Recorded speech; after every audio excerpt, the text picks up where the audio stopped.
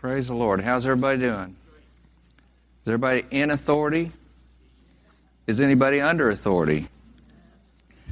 I think if you're in authority, you're probably under authority, aren't you? Praise the Lord. Well, let's just pray a little bit. Let's just pray in the Holy Ghost and kind of get in the Spirit, okay? Praise the Lord. Glory to God. Lord, I just lift you up tonight. I just praise you, God. I thank you, Lord, that you're seated on the right hand of the Father, Lord.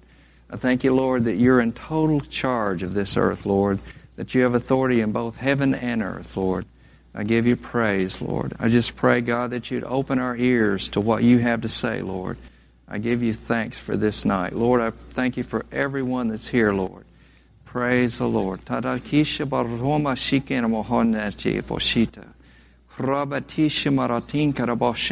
the Holy Ghost with me. Come on. Lord,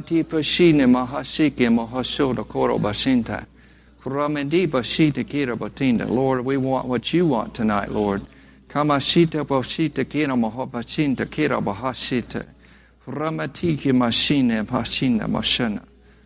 you, Jesus. Thank you, Jesus. Thank you, Jesus. Lord, you know everyone that's here. You know every issue. You know every problem. You know every pain. You know every kind of adversary that they have, or every kind of issue that's coming against them, Lord. And I pray for help in times of trouble, Lord. I pray for jobs if there's jobs needed, for resources if there's resources needed. Lord, I pray for healing where there's healing needed in their bodies, Lord. I pray for you to meet their needs, Lord, and I give you praise and thank you. And I know that if you hear my prayer, you answer my prayer, and I give you thanks for that. So we just pray, believing, Lord. We believe that we receive, Lord. Thank you, Jesus. Thank you, Lord.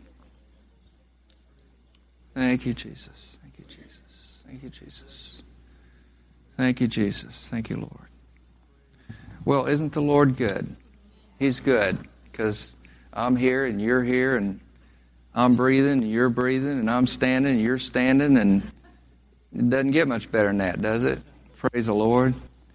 So, yeah, I've been really excited about this subject and excited about starting tonight. We're only going to have 3 weeks, so try not to miss, because this subject is huge. Spiritual authority is a huge subject, and I'm going to condense down a few things, and we're going to run through it, and it's going to be great. Okay? Amen? Got 2, 3, amen. Any more amens? Thank you, Lord. Okay. So, as usual, I'm going to start in the beginning. I'm going to start in Genesis. Can't avoid it. Can't get around it. Got to understand something about Genesis before we understand the basis of authority. Where did we get our authority? Where did the authority come from? Whose plan was it? Was it God's plan? Was it man's plan? What is it? Okay. So, if I go to Genesis 1:26, I love this little, 2 verses in here. It says, "Then God said, let us make man in our image, according to our likeness. Let them have dominion over the fish of the sea, over the birds of the air, over the cattle, and over all the earth, and over every creeping thing that creeps on the earth." So God created man in his own image, in the image of God. He created him, male and female, he created them. So God created us in his image. And what did he give us? He gave us dominion, didn't he? He gave us dominion. Praise the Lord. Praise the Lord. Okay, so then we go to, let's go to Genesis 2:7. And Genesis 2:7 says, "And the Lord God formed man of the dust of the ground, and breathed into his nostrils the breath of life, and man became a living being." Does anybody comprehend what just happened here? When God breathed into Adam. So he formed him, and his anatomy is there, okay, as intricate and complex as the human body is. God formed him, but then he breathed his own breath into Adam. Can you imagine what that did to Adam?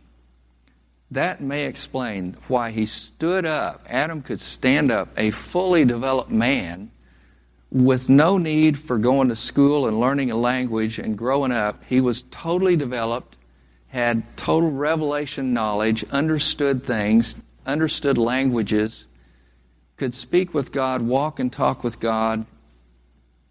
Wow. He was not born. Adam was not born. And then Eve was taken out of him, and she stood beside him, and God blessed both of them. Perhaps the first words that they ever heard were words of blessing. They didn't know anything about death. They didn't know anything about sickness. They didn't know anything about pain. They didn't know anything about a conflict or an adversary or someone trying to kill or steal or from them.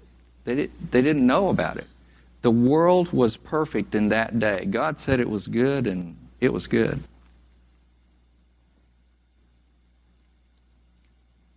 So that breath, and I was thinking about this, that breath, I don't want to skip over this too fast. That breath that God breathed into Adam, that pneuma, that life, it says in some translations that Adam became a living soul. In others it says a living being. Okay? But that breath gave him life. That breath charged him. And that breath was handed down from generation to generation to generation to generation. And that breath of God is in me, and that breath of God is in you. Just like Adam had a body, you have a body, and I have a body. Okay? So we are a spirit being made in the image of God. We have a soul, mind, will, and emotions that lives in a body. Praise the Lord. Now, of course you know that some bad news happened. And in chapter 3, verse 4, then the serpent said to the woman, a little snake came into the garden, a serpent. A serpent came into the garden. He said, woman, you shall not surely die, for God knows that in the day you eat of it, your eyes will be opened, and you will be like God, knowing good and evil. So God had a tree in the middle of the garden, tree of knowledge of good and evil. And he told him, he said, don't eat the fruit of this tree. You can have any other tree, you can have any other fruit, herbs, nuts, all kinds of foods. Before I came over here tonight, I went to the refrigerator and I got out some fresh pineapple. And I cut off a slice of that. And it wasn't one of those, you know how you get sometimes they're sour or something. No, this is sweet, really sweet. And I thought about that. I thought, I wonder if Adam and Eve had pineapple like that. And I'm thinking, I bet they had some really good pineapple. Okay? So God has given us a lot of good things. We don't have to just eat burgers and fries. You understand that? He's given us a lot of good things for our health and for our bodies and to help us. But they focused on this one tree that they were not supposed to eat off of. And this serpent came in and he lied to Eve. He told her that she wouldn't die if she ate of it. He just lied. And he says, for God knows that in the day you eat, your eyes will be open, and you'll be like God, knowing good and evil. Well, there might be some truth to that evil part. If you read the news lately, you might see a little truth to that evil part. That when she took of that fruit and she gave it to Adam, everything began to change. Okay. Now, in Genesis 2:28, I should have read that one. Let me back up there. So Genesis 2:28. Whoops. Oh, wait a minute.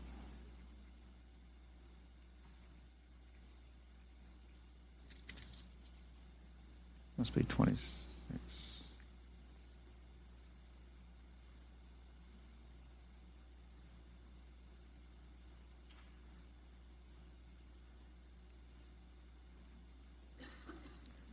Okay, well, on 26, we get that picture that I just read in verse 26, and that's where he said, let them have dominion. Okay? And so God had blessed them, and he told them to be fruitful and multiply and fill the earth and subdue the earth and have dominion on the earth. And so I want to read you a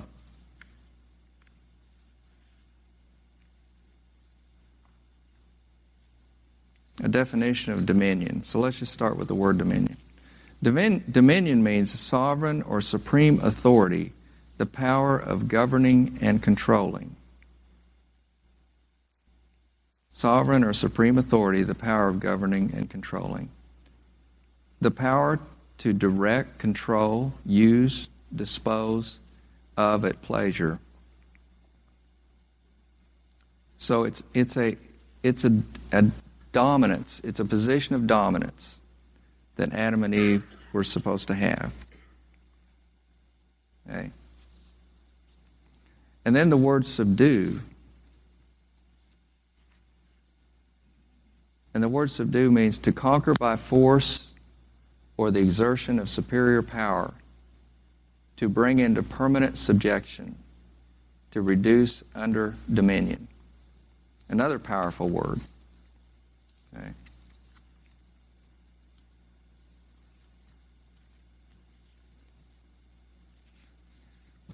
And then there's another word, the word authority, which is the subject of the teaching tonight.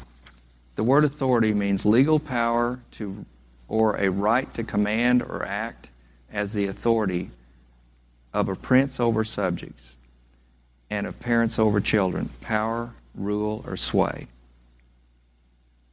Now, there's more to these definitions than just what I gave you, but that's kind of the basis of it. Okay. All right. So basically, God gave them authority over this whole earth, and he told them to fill it, and he told them to take dominion over it and subdue it. It was a command, and the command of God is still true today. We are supposed to have dominion on the earth today. We're supposed to subdue the earth. We're supposed to protect it from enemies, and we're supposed to have dominion. Okay? Now, in Genesis 2:15, then the Lord took the man and put him in the Garden of Eden to tend and keep it. So, he had a role to play. Adam had a role to play. He was supposed to tend the garden and keep it. He was like a steward over it. So God created it and gave authority to him to tend, to keep, to defend, and to fill it, to fill the earth. So that's how the Bible starts out, with that kind of command over man. Okay? Then we went to Genesis chapter 3, and we see where the serpent was more cunning than the beasts of the field, which the Lord had made. And he said to woman, has God indeed said, you shall not eat of every tree of the garden? And the woman said to the serpent, we may eat the fruit of the trees of the garden, but of the fruit of the tree which is in the midst of the garden, God has said, you shall not eat it, nor shall you touch it, lest you die. Then Satan lied, and he said to the woman, you shall not surely die.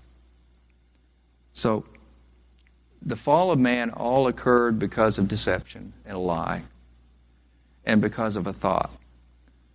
So keep that in mind as we're going through this study. It's one of the smallest things in our life to us is a thought. Sometimes a thought, we consider it just a small thing, but a thought has to be managed. It has to be, we have to look at our thoughts and decide, is this a thought that needs to be taken captive? Is this a thought that needs to bow down to the Lord or not? And so Adam and Eve sinned. And when they sinned, a curse came on the earth. And the curse made their life very difficult. And that's continued up until today. And so in today's world, we have struggles. We have struggles in our bodies sometimes. We have potential sickness and disease. We have offenses. We have people who are angry with us. We have violence on the earth. We have all kinds of problems that stem from the fall of man. Okay?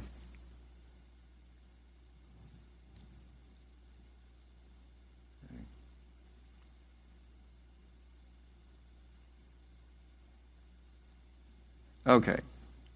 Now, I'm going to skip ahead a little bit.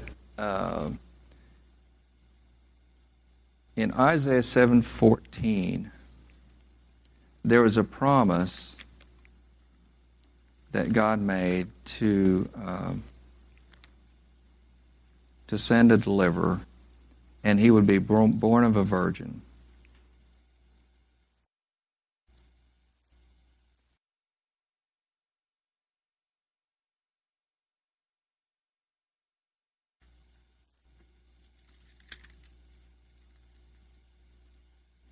And it says in Isaiah 7:14, "Therefore the Lord himself will give you a sign. Behold, the virgin shall conceive and bear a son, and shall call his name Emmanuel."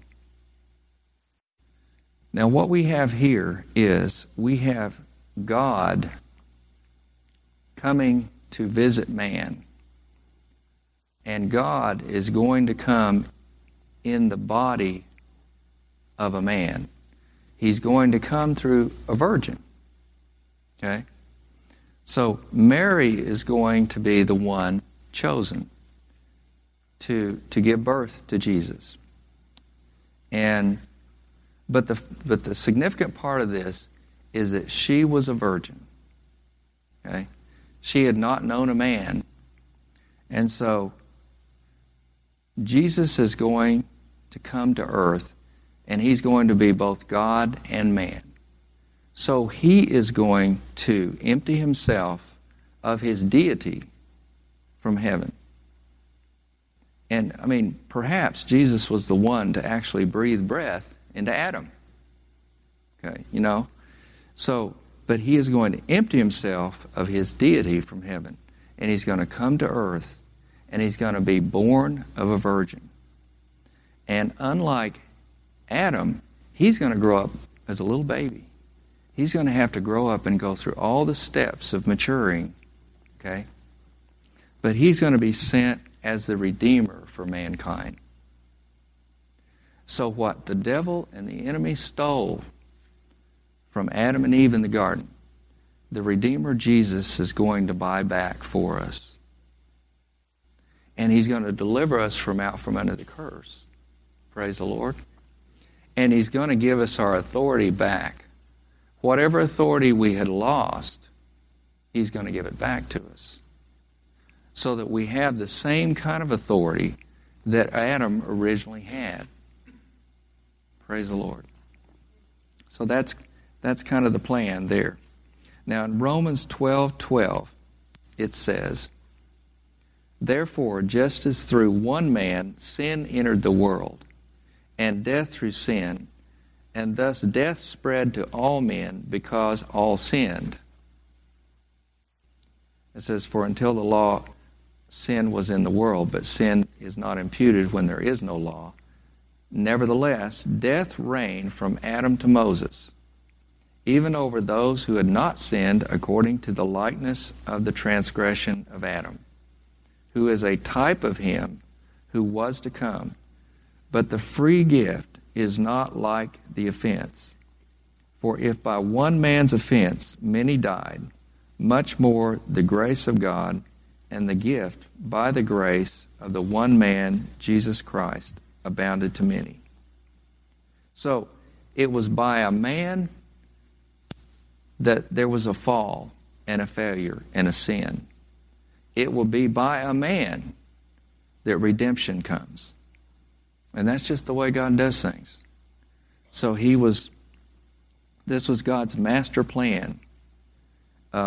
In John chapter 1, verse 14, we read that the Word was made flesh and dwelt among us. So Jesus was sent to earth, and he became flesh and walked with man, walked with people. Praise the Lord.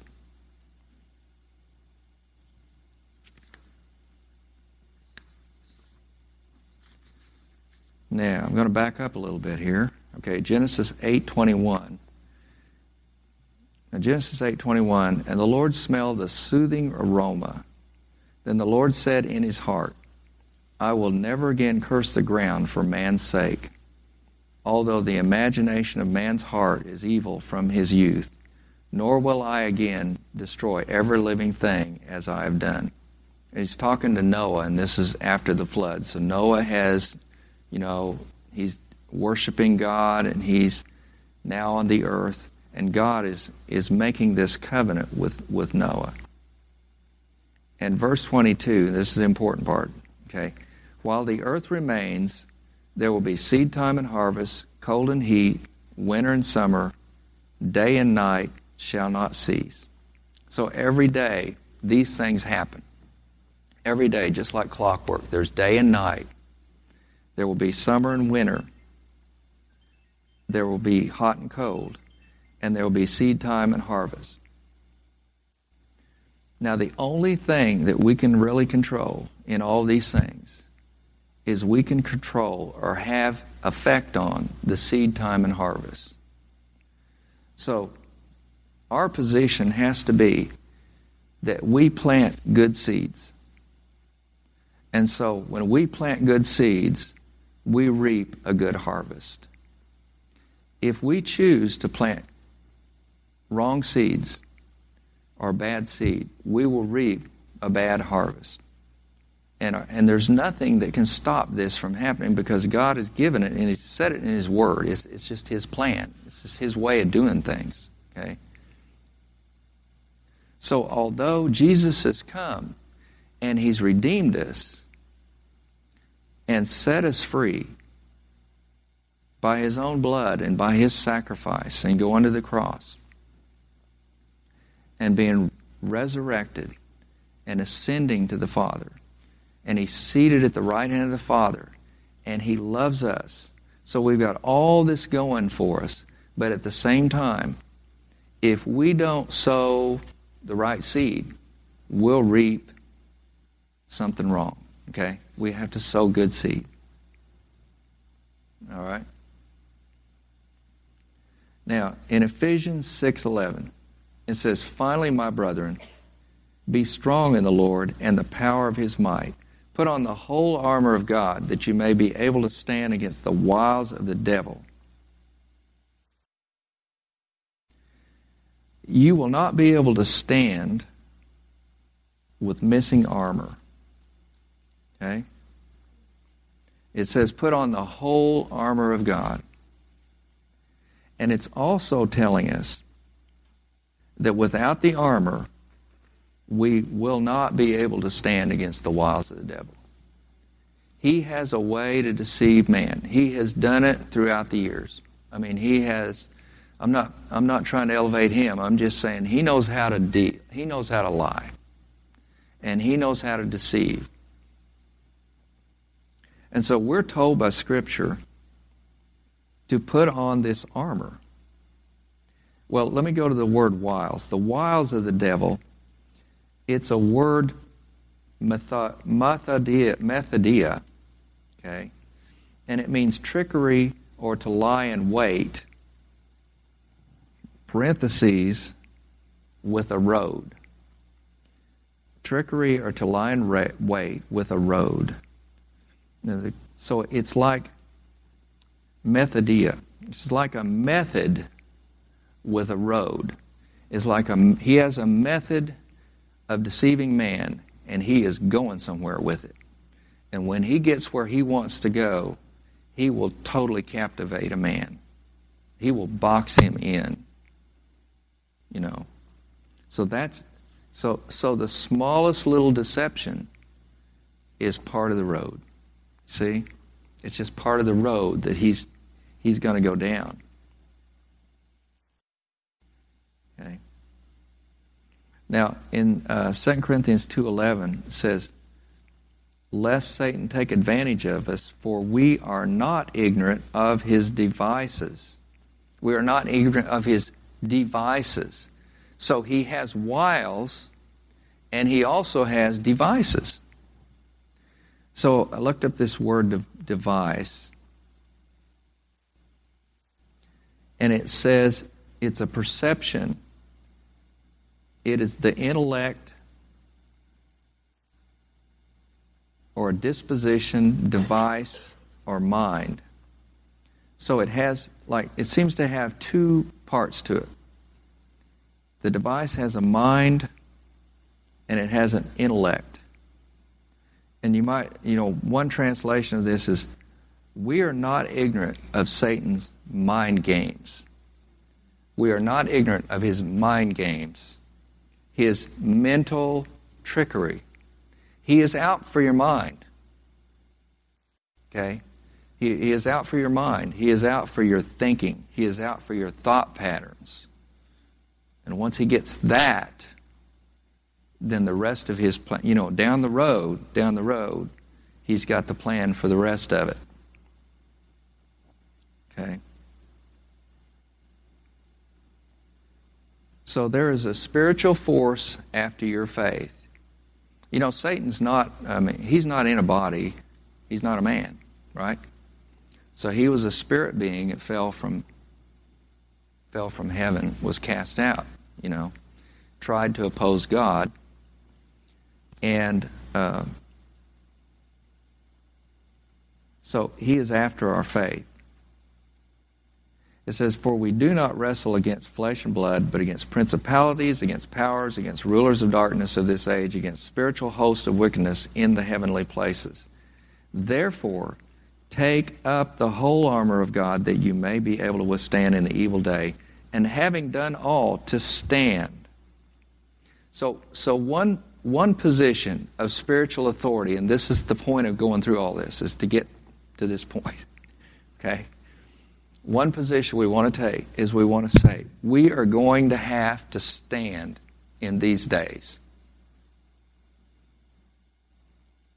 It would be better to say, glory to God, we're just going to run over the devil. Well, there's scripture that says that we can trample on serpents in here. Okay? And that Jesus has given us authority over all of these enemies. But there are times in our lives when so many things can come against us. And it's a lot of times, it's not things that's your fault. It's not necessarily your fault at all. It's just the trials of life. Okay? The disciples went to Jesus once, and there was a tower that fell, and they were wanting to know, well, who sinned, and why did this tower fall, and what was wrong? What was wrong with these men that the tower fell on? Jesus said, No, that's not. He said, you just count it joy that your names are written in the book of life. So, if bad things happen, it doesn't necessarily mean that we did it, although there are laws of sowing and reaping out there, right? When I go to my doctor, he wants to know, do you smoke? Do you drink? Why do you think he's asking me things like that? Well, if I tell him that I smoke and drink and do things like that, you know what he's going to do? He's going to go to my age and chop years off. Because he knows statistically and probability, and from his standpoint, he knows what those things can do to you, okay, on your health. Okay, so there's a law of sowing and reaping going on here. Okay? And then there are all these things that can come against us, and perhaps we have been sowing right, and we're at the point of reaping, and then some things come against us and seem to knock us back, and we get frustrated in our faith, and it's at those weak moments that's when the enemy wants to attack our thoughts. It's at the weak moment is when he's going to try to come against you. Praise the Lord. But having done all, stand. And then it says, stand therefore, having girded your waist with truth, having put on the breastplate of righteousness. I read one explanation that this armor that the Roman soldier would wear, and this apparently is what Paul is trying to get to when he's talking about put on the armor of God, is he's relating it to something these people knew at that day. See, they were occupied by Rome, and there were soldiers in the streets, okay? So they were always constantly aware that they had this, this ruling party against them,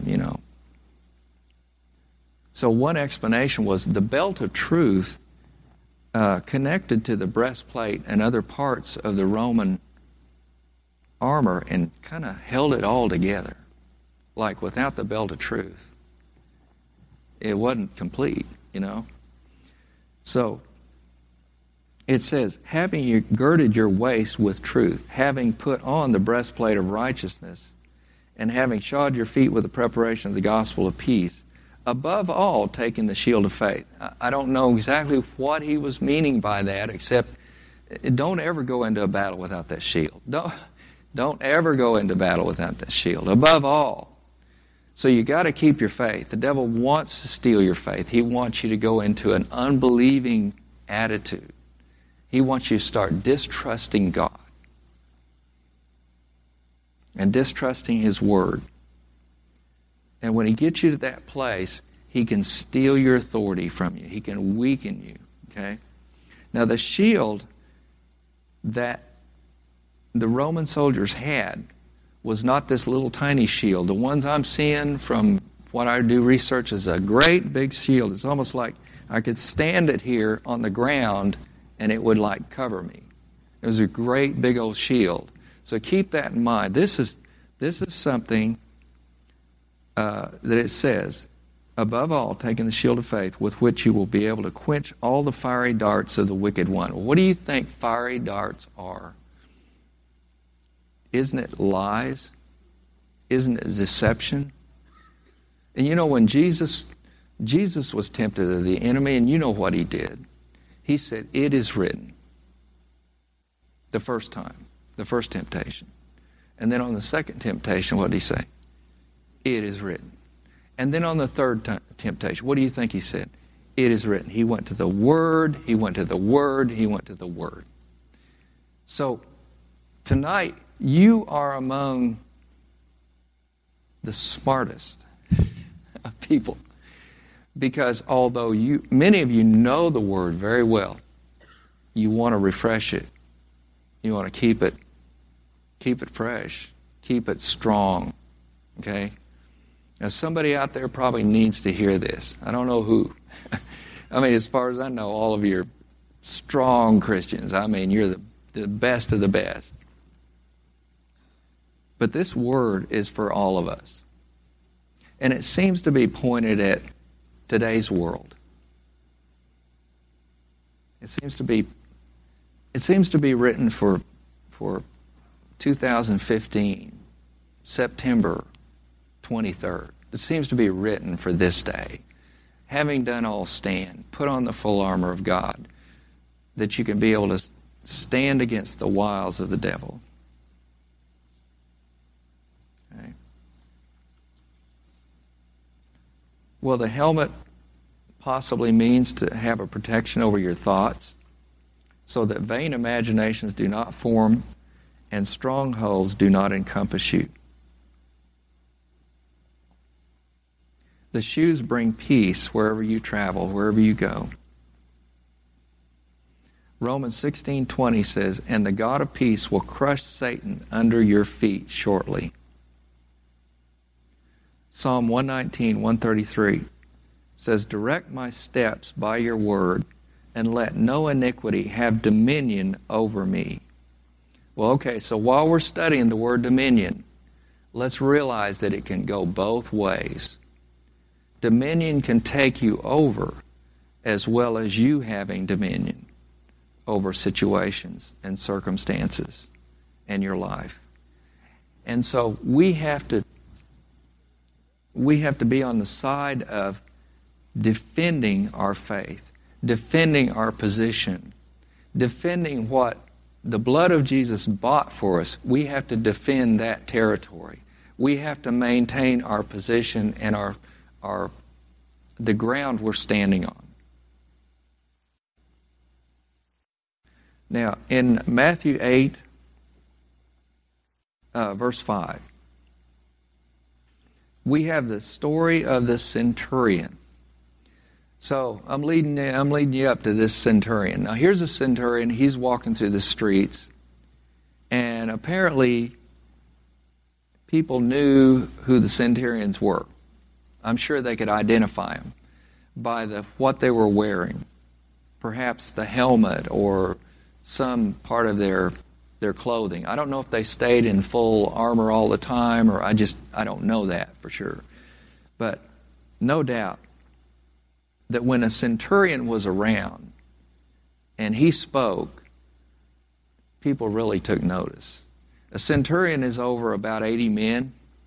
The word century comes from it, like 100, but the commentary says that they were over about 80 men. But they weren't like 80 just average men. These are 80 trained fighting machines. And they knew how to fight in agreement with one another. And they knew how to get into battle mode side by side and put their shields down and defend themselves against fiery arrows that would be fired into them. They knew how to protect their head against things that would come down on them. And they knew how to advance and push an enemy back and destroy them. And that's what they were good at. So here's a centurion. I want to tell you this story, okay? So in verse 5, it says, "Now when Jesus entered Capernaum, a centurion came to him, pleading with him, saying, 'Lord, my servant is lying at home paralyzed, dreadfully tormented.'" Now that's interesting. This is a Gentile and a Roman, and he goes up to Jesus and calls him Lord. Man. Okay. And then and Jesus said to him, "I will come and heal him." And the centurion answered and said, "Lord, I'm not worthy that you should come under my roof, but only speak a word, and my servant will be healed. For I also am a man under authority." He says, "I also am a man under authority, having soldiers under me. And I say to this one, 'Go,' and he goes, and to another, 'Come,' and he comes, and to my servant, 'Do this,' and he does it." When Jesus heard it, he marveled, and he said to those who followed, "Assuredly, I say to you, I have not found such great faith, not even in Israel." Wow. So Jesus was amazed that there would be a man that would have this kind of faith, and a man with this kind of understanding of authority. And where did he learn this? He learned it from the Romans. He learned it from his own position. He had these servants, and he had these men under him, and he would say, "Go," and they'd go, and come, and they would come, and he watched Jesus. And he watched Jesus cast out demons and things. Obviously, he must have. Now, right before this, there's a story of a leper that came to Jesus, and the leper said, "Lord, if you're willing, you can make me whole." And Jesus said, "I'm willing." Just put his hand on him. And he was made whole right there. Now that takes a little authority right there, right? To put your hand on a leper. Jesus did that. No sweat, no problem. Okay? Another interpretation of that, I kind of like this one, is instead of saying, "Lord, if you're willing," you could say, "Lord, if you want to. Lord, if you want to, you can make me whole." He had faith that he could do it. He just didn't know if he wanted to, or was willing to, or if he was worthy of it. And Jesus just immediately healed him. I wonder if the centurion saw that. I wonder if the centurion saw him put his hand on a leper. And so obviously the centurion saw something that made him totally confident that Jesus had authority and had more authority than he had. So he had authority in the natural realm, but this man is something else. He's got authority in a spiritual realm. And so he called him Lord. And so Jesus was just amazed at the faith. And Jesus said this, "And I say to you that many will come from the east and west and sit down with Abraham, Isaac, and Jacob in the kingdom of heaven, but the sons of the kingdom will be cast out into outer darkness. There will be weeping and gnashing of teeth." Then Jesus said to the centurion, "Go your way, and as you have believed, so let it be done for you." And his servant was healed that same hour. Praise the Lord. So this man Jesus would have went with him to his home. He would have gone in to his home. He would have prayed for his servant, perhaps laid hands on him or whatever. The centurion recognized that he didn't even have to do that. And for one thing, the centurion probably knew that his home really wasn't like clean. It's like he's a centurion. He's got blood on his hands. He's a warrior, and perhaps because of the laws at that time and that sort of thing, this just wasn't appropriate. But for whatever reason, he had total faith that if Jesus would just speak the word, it would happen. So how important are words? Let's think about that a little bit. How important are words? How important is it when we speak a word? Is that our sowing? Is that where we do most of our sowing, right there with our words? Wow, what a lesson. A lesson taught by a centurion. Isn't that something? In 1 Timothy 6:12, it says, "Fight the good fight of faith and lay hold on eternal life, to which you were also called and have confessed the good confession in the presence of many witnesses."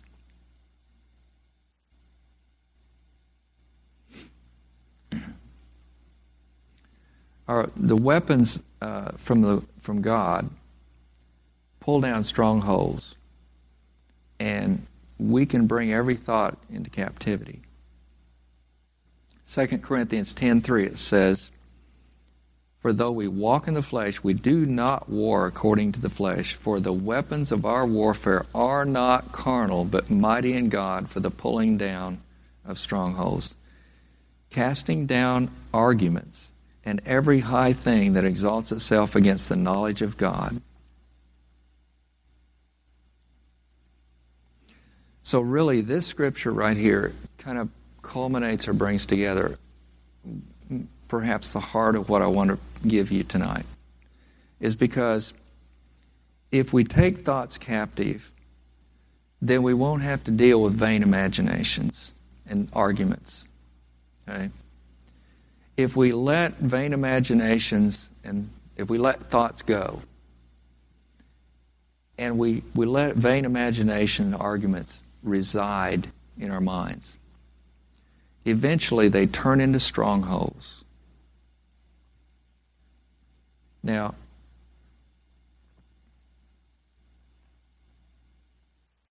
this word arguments it's a word logismos.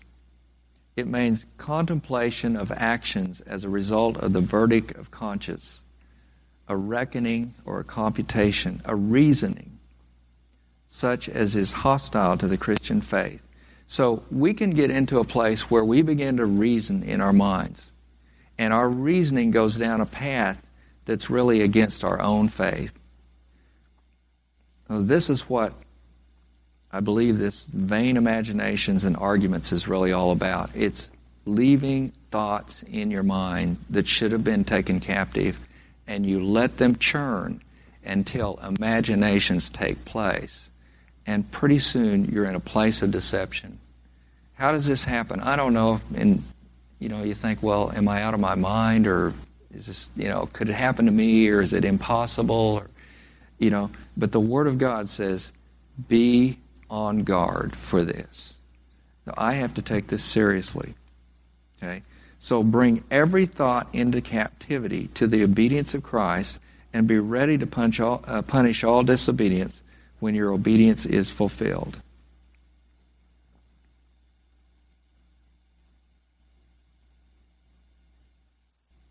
Okay. Now, what is a stronghold?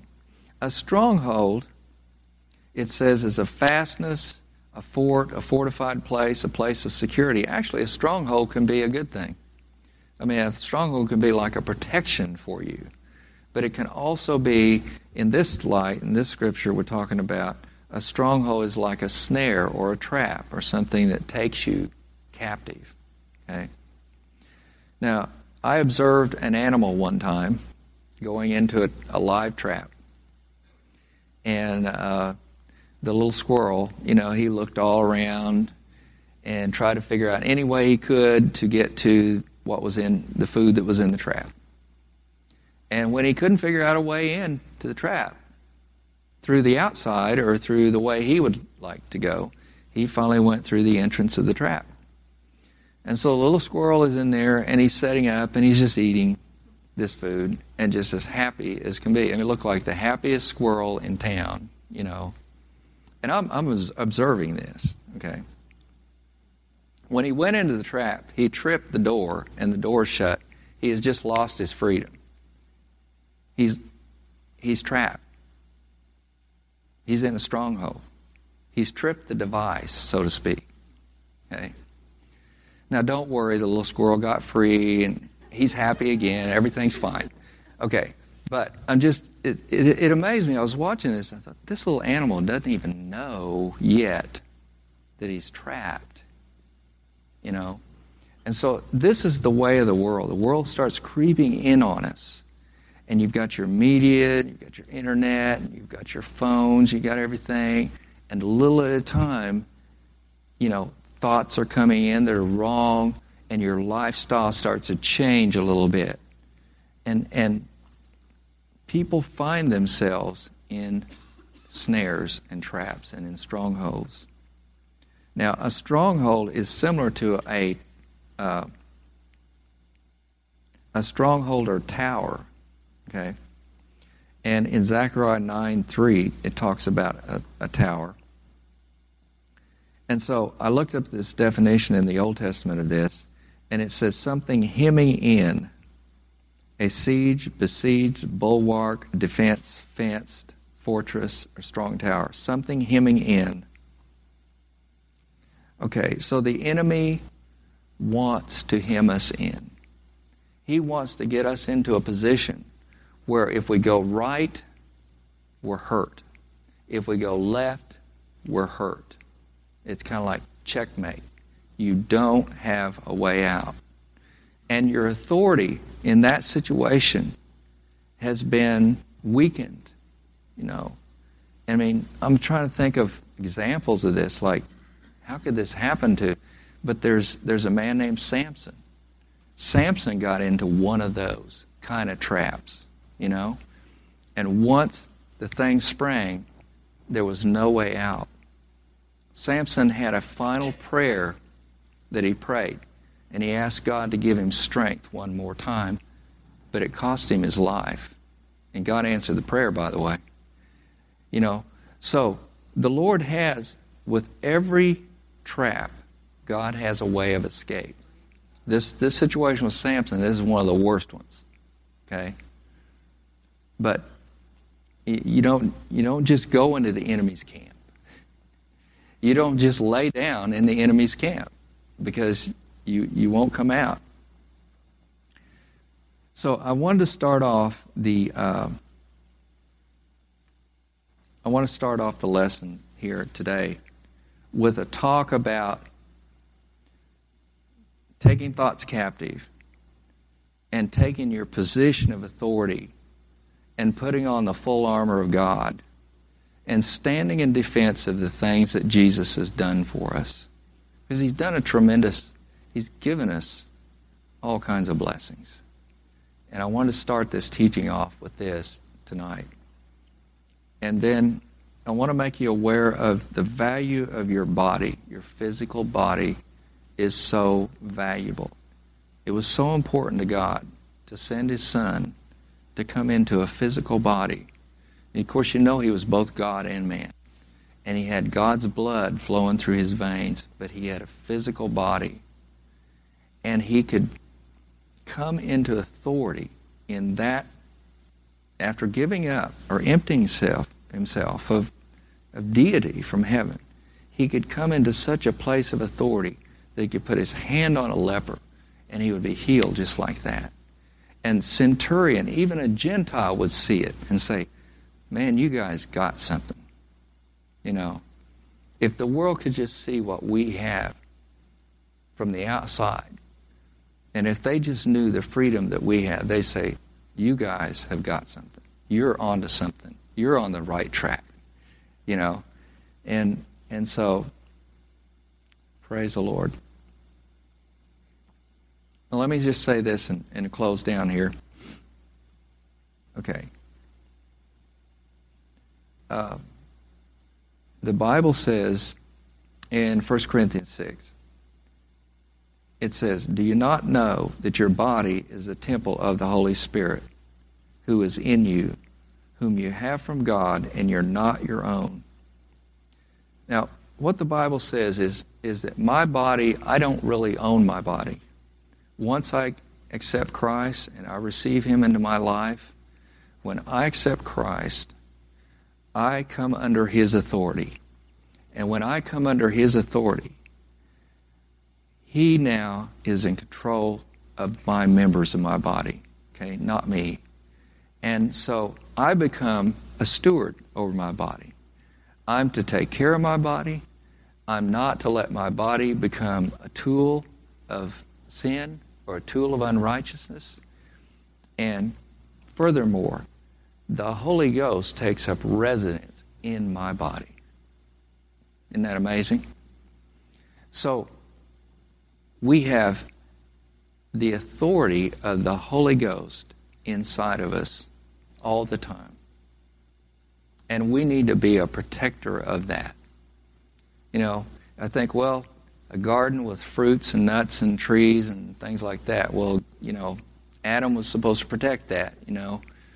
And he was supposed to guard his own soul. And he fell. And he let Satan deceive him. And so we don't want to do that here in our world in the last days. We don't want to let down our guard. We don't want to let the enemy come in and deceive us. So take thoughts captive and make every thought come into the obedience of Christ and stand in your position of authority and stand against the enemy. And when you have a problem, physical problem or an issue of any kind in your family or on your job, you take authority in that situation. You go to God and you pray about it and you confess it and you speak with your mouth and you speak the same kind of thing that God would speak over your situation, and know that you have complete authority and you have complete dominion and a right to have the blessing of the Lord on you. Praise the Lord. Thank you, Mike. Praise the Lord.